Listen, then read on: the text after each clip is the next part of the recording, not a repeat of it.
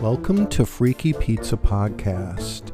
At the intersection of Weird Street and Macabre Avenue, you'll not likely find many podcasts like this one. Each gruesome tale will take you down a rabbit hole filled with psychopathy, revenge, murder, and much more. Subscribe to Freaky Pizza Podcast and receive a notification each week when a new episode goes live.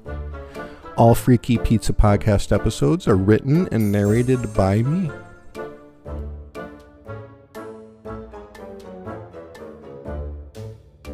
Welcome to the Freaky Pizza Podcast, Episode 4. I am your host, Chris, and I will be starting off this week's episode with a personal story from my past.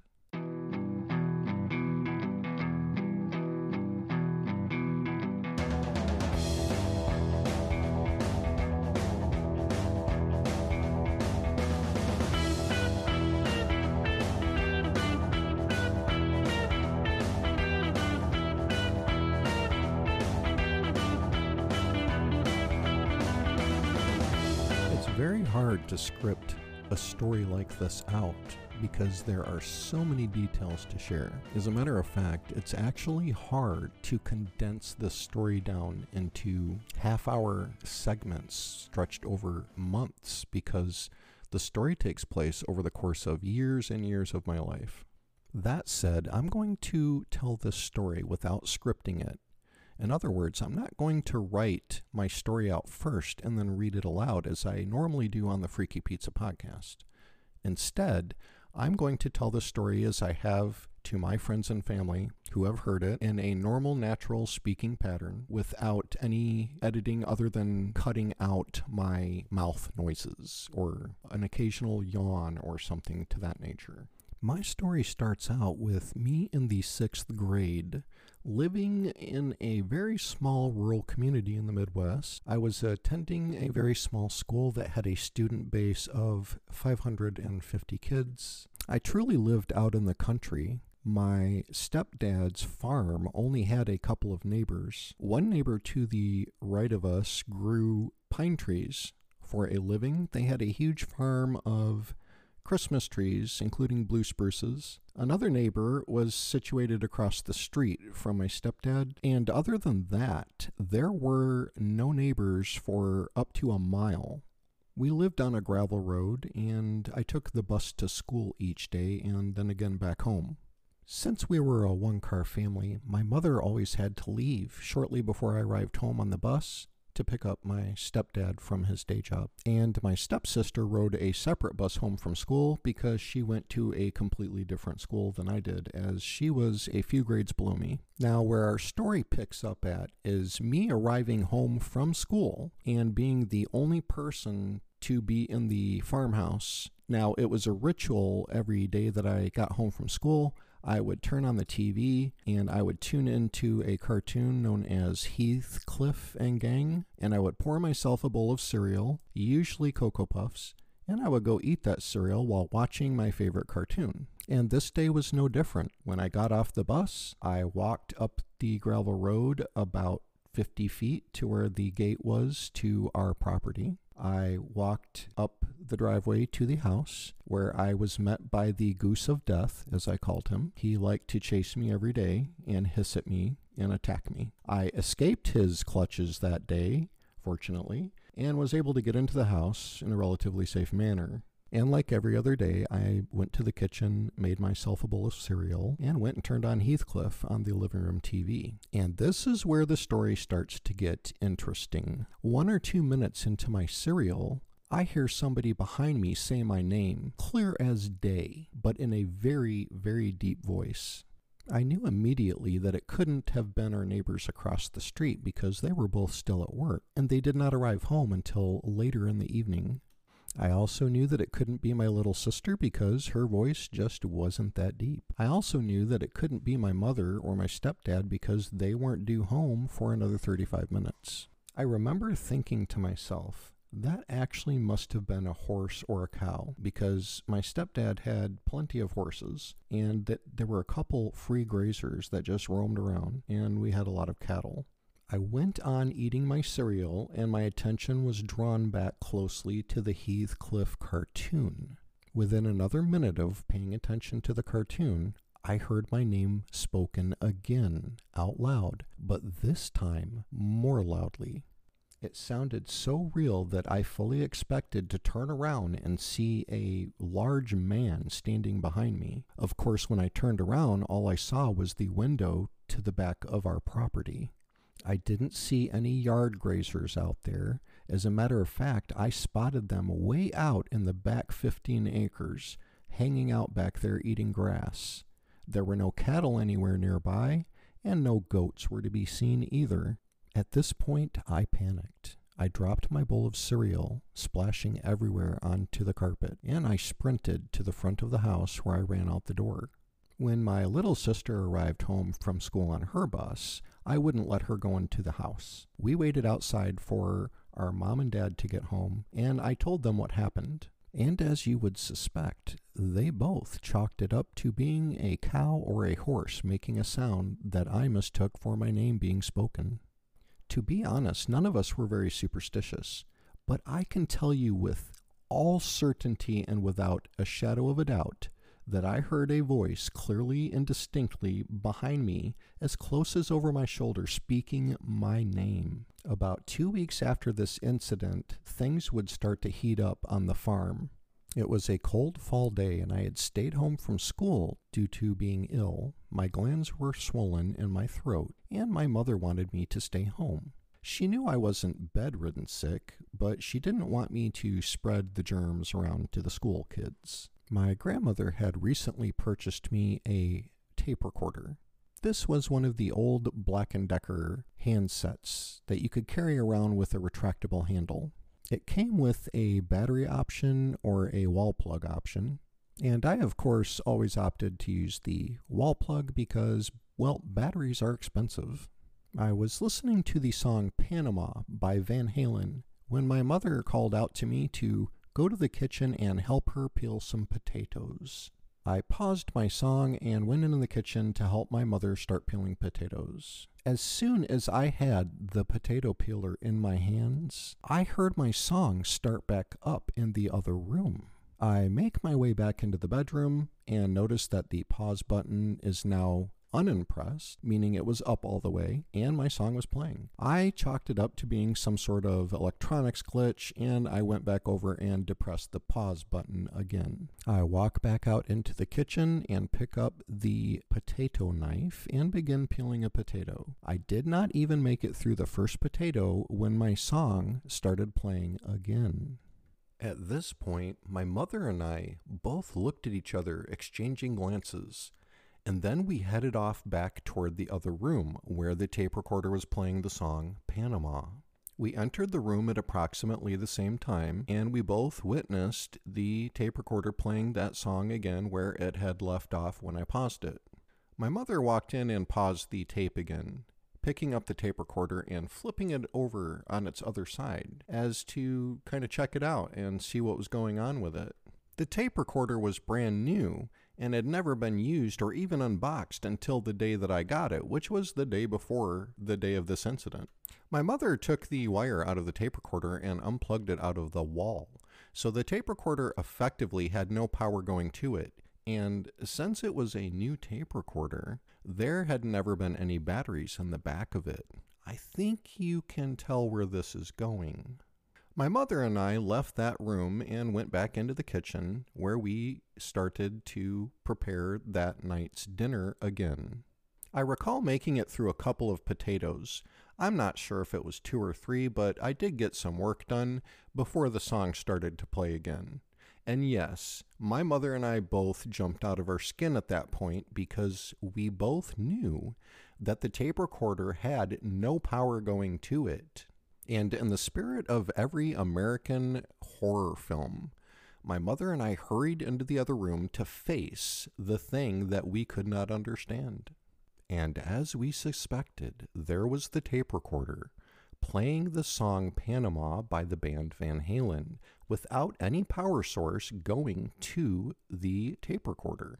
It was at this point that we pulled the tape out of the tape recorder. We separated the tape from the tape recorder by moving them both to opposite ends of the house. In the course of a few weeks, I had someone invisible speaking my name over my shoulder when I am completely alone on 15 acres on a farm. Then, my mother and I both witness music being played through a tape recorder with no power to it. And if you think these incidents are spooky, you have no idea what you're in store for. If you'd like to hear more of this story, tune in next week at the same time for this personal story where I will fill you in on what happens after this segment. If you'd like to help support Freaky Pizza Podcast, visit us at anchor.fm/Freaky Pizza and hit the support button. All we ask for is $12 a year. That's right, folks. You can help support the Freaky Pizza Podcast by donating only $12 a year or 99 cents a month.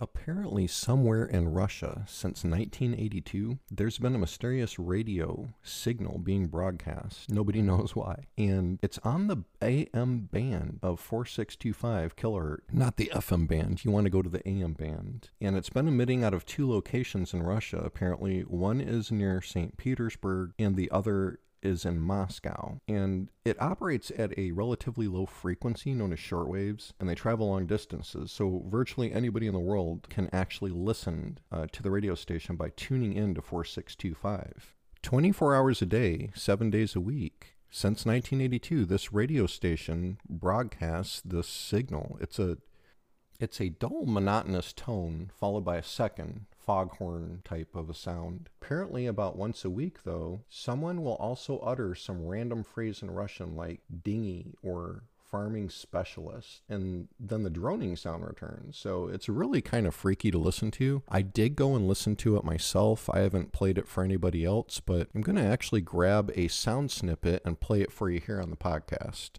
As you can imagine, a lot of conspiracy theories have apparently cropped up around this radio station. When I did a Google search, I found a lot of stuff on the internet about this radio station and YouTube. There are channels where all people do is listen to this radio station around the clock. It's kind of freaky. Some of the conspiracy theories include one that has Russian spies being all over the world, kind of planted and seeded into countries. And this radio station, according to the conspiracy theory, is a way to get messages and signals to them or instructions. I find this one a little bit out there because you would have to emit more than one tone because the radio station for a week at a time only emits one signal. And if you have multiple spies, operatives all over the world, you're not going to be able to communicate with them by saying one word in Russian a week. So I think that one's kind of out the window. Apparently, another popular theory is that this Russian radio signal is used to communicate nuclear warfare commands. This is another one I find highly implausible.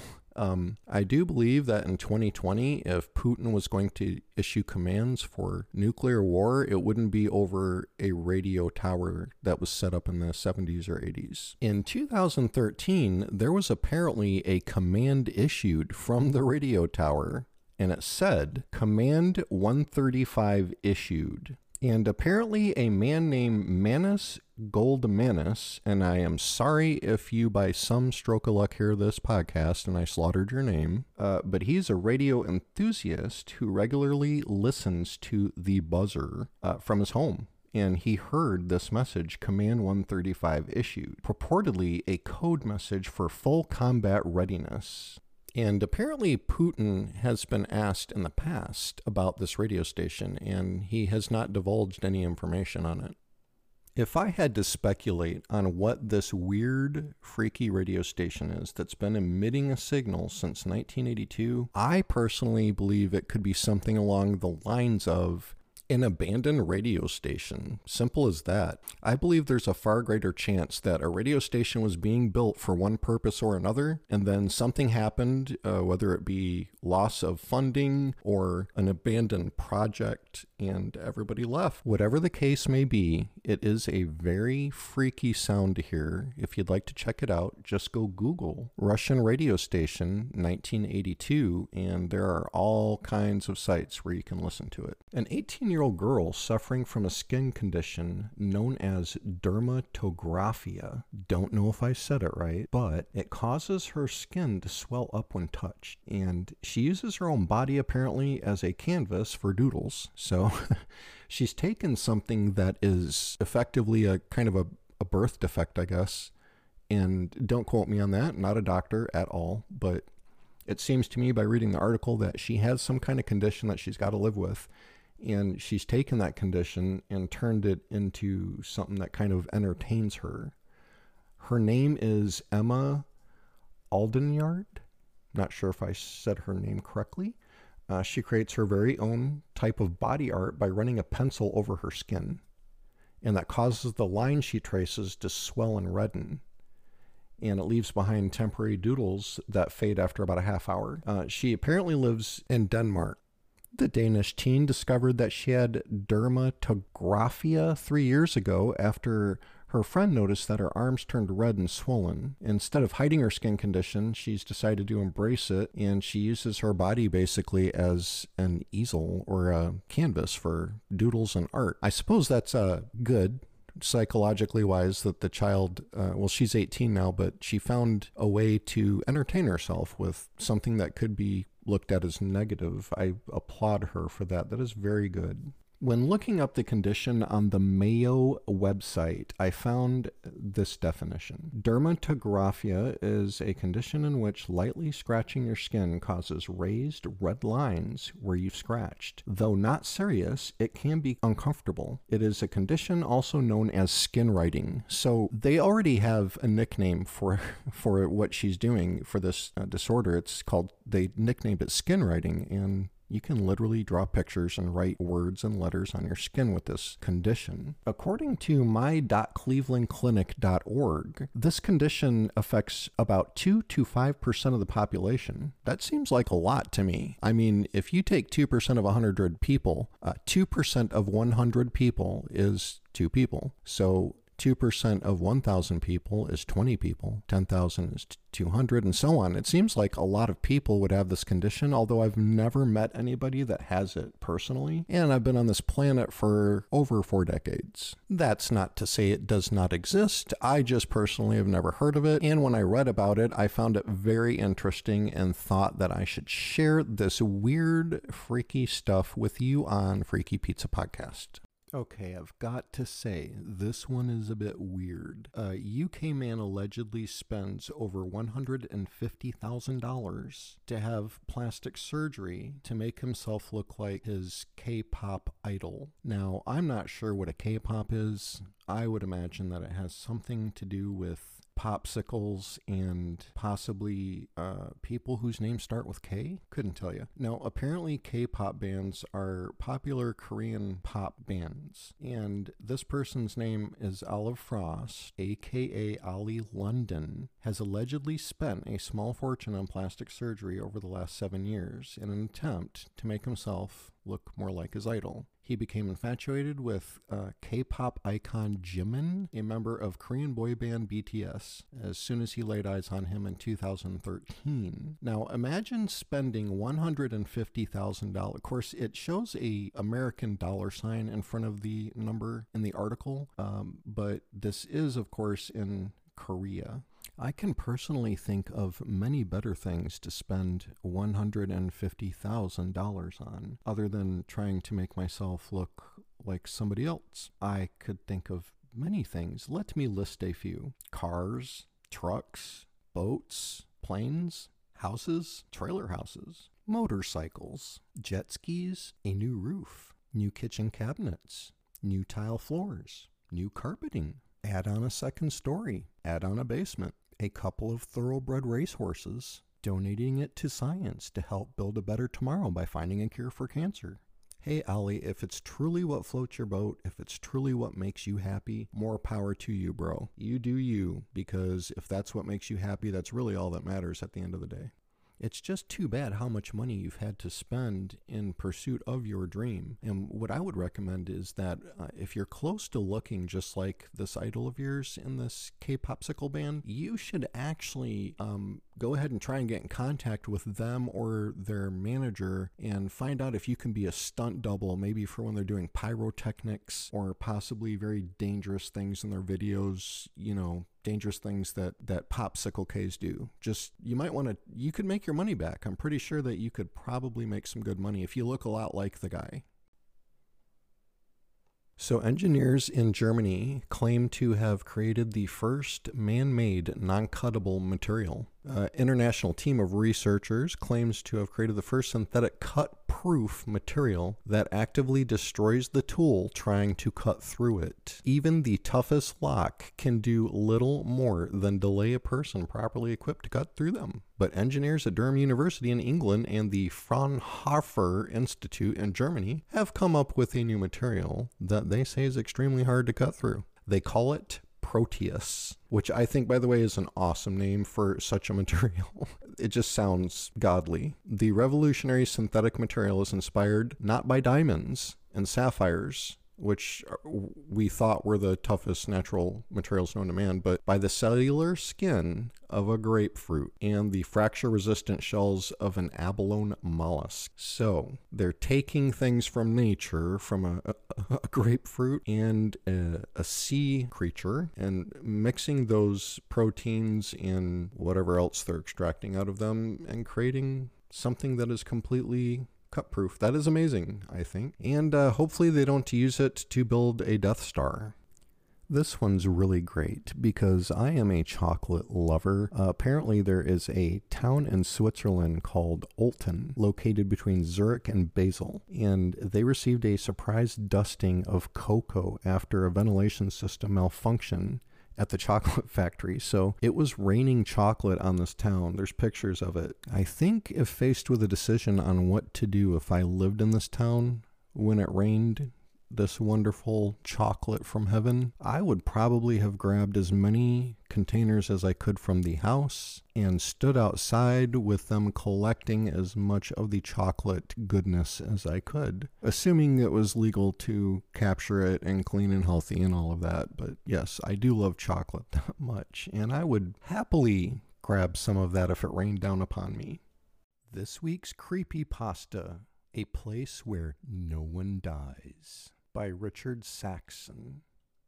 As a journalist, I get to travel the country a lot. Part of my job includes a column regarding small-town myths and legends. It's not the most factual part of my work, but I still enjoy it. At least I did until I found a town called Silverwoods.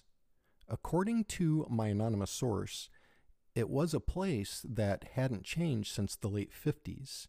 A remnant of a bygone era suffering from a horrible curse. A myth would have it that nothing there was allowed to die. Mind you, this was before the time of Google Maps. I had to rely on my source's instruction when searching for the town. I fully expected it to be a prank, to be honest, but my job was exactly that, to prove or disprove information. I set out on my journey. After a few hours of driving, I pulled onto a well-hidden dirt road. It had been poorly maintained, and it would take me another 3 hours before I even found a hint of civilization. Old wooden sign, Silverwoods, turn around now, is what it read. In the distance, I saw what looked like an old farming community, just a small town with a few buildings that had partially fallen apart, and trucks that had rusted beyond repair. At first glance, it looked abandoned. I parked my car on the side of the road, ready to call the myth bullshit. Then I heard someone call out, "Why did you come here?"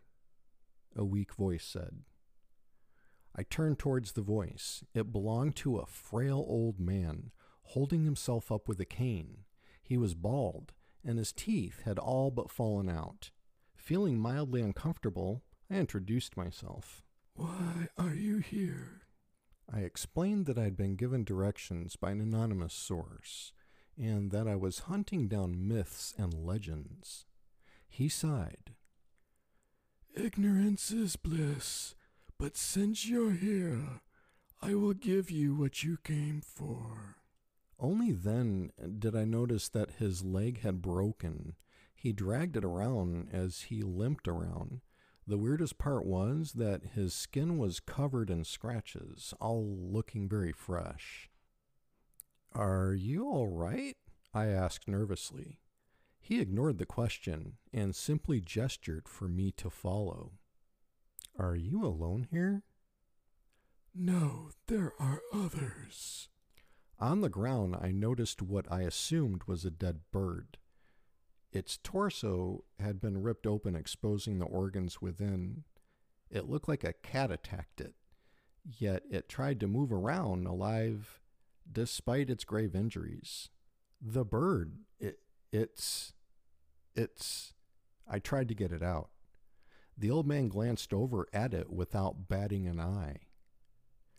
"It's not allowed to die. Nothing here is allowed to die," he said. He led me inside an old house. No sooner had I taken a step through the front door before my nose was assaulted by the stench of rotting flesh. There were a dozen people littered around the room in various states of mutilation, yet they were all breathing, living with impossible injuries. The myth had been proven true, but I couldn't believe it. "We need to call for help," I said, as I looked at a guy whose hands had no skin left on them. "It would only make things worse," the old man said.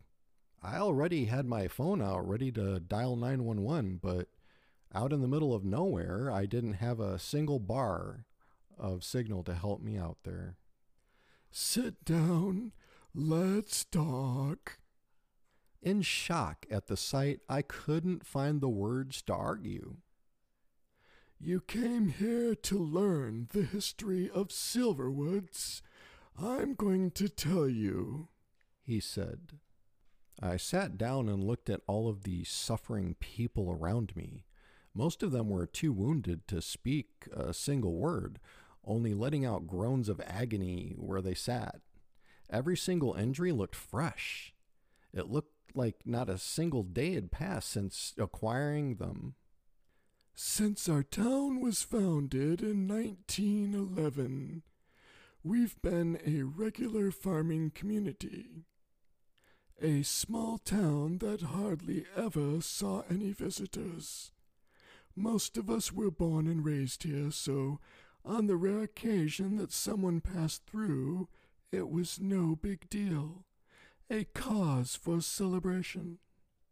The man took a pause and glanced at his broken leg. "Then, in 1956, a man arrived in Silverwoods. With his fancy clothes and expensive car, he starkly contrasted our modest surroundings. He didn't visit for business, nor did he look to settle down in the region. All he wanted was to spend a year with us. At the end of his visit, he promised us a gift never to be forgotten." As he finished that sentence, I heard faint screams coming from outside. They sounded horribly hoarse and emitted a clear message of agony. The man never said much. He just observed us as we went about our days, never shying away from lending a helping hand. He was polite, helpful, and within a month we'd already accepted him as part of our community. Still, he always wore that damn suit and never seemed affected by anything around him. No matter the situation, he was calm and looked in pristine shape. The screams got louder. Amid them, I could hear faint begs for mercy. Then, once his year in Silverwood had ended, he asked us a simple question. What was it? I asked. Do you want to live forever? He paused and sighed. The screams in the background felt even more present, as if they knew I was there. At first, we laughed at the suggestion. Death wasn't an enemy, but we didn't hold it as a friend either. After a lengthy discussion, it all came down to a vote. I guess the outcome is clear. I stepped over to the window and tried to figure out where the screaming was coming from. I wanted to run, but something deep inside me kept me from doing so. I pitied the people of Silverwoods, and I wanted to help them. So, you'll live forever? He nodded. He promised us that our bodies wouldn't age. Alas, without time affecting our bodies, we lost the ability to feel hunger, thirst, and the need for sleep. Our bodies can't even be killed by any injuries, disease, nor destruction. But we can also never heal. Every injury we sustain, no matter how minor or severe it is, stays with us until the end of time. That is our curse. What about all the people screaming? I asked. He sighed. It's coming from the barn. That's where we keep the people that want it out. Out? What do you mean? Some people got the idea that they could elude our curse by destroying their own hearts. Others attempted to crush their heads, but they were all wrong. They can't die. They're not allowed to. How can I help you? Is there any way to stop this? I asked. Then he laughed. It wasn't a cheerful laugh, but one filled with malice. Stop it? We don't want it to stop, he said. 10 years ago, that same man returned to our town. He hadn't aged a day and still smiled cheerfully as he greeted us. He offered us death, release from our horrific lives. Why didn't you accept it? He paused, his smile vanishing from his face. Because he told us what happens to us after we die. And I can promise you it's a far darker fate than the one we've been condemned to.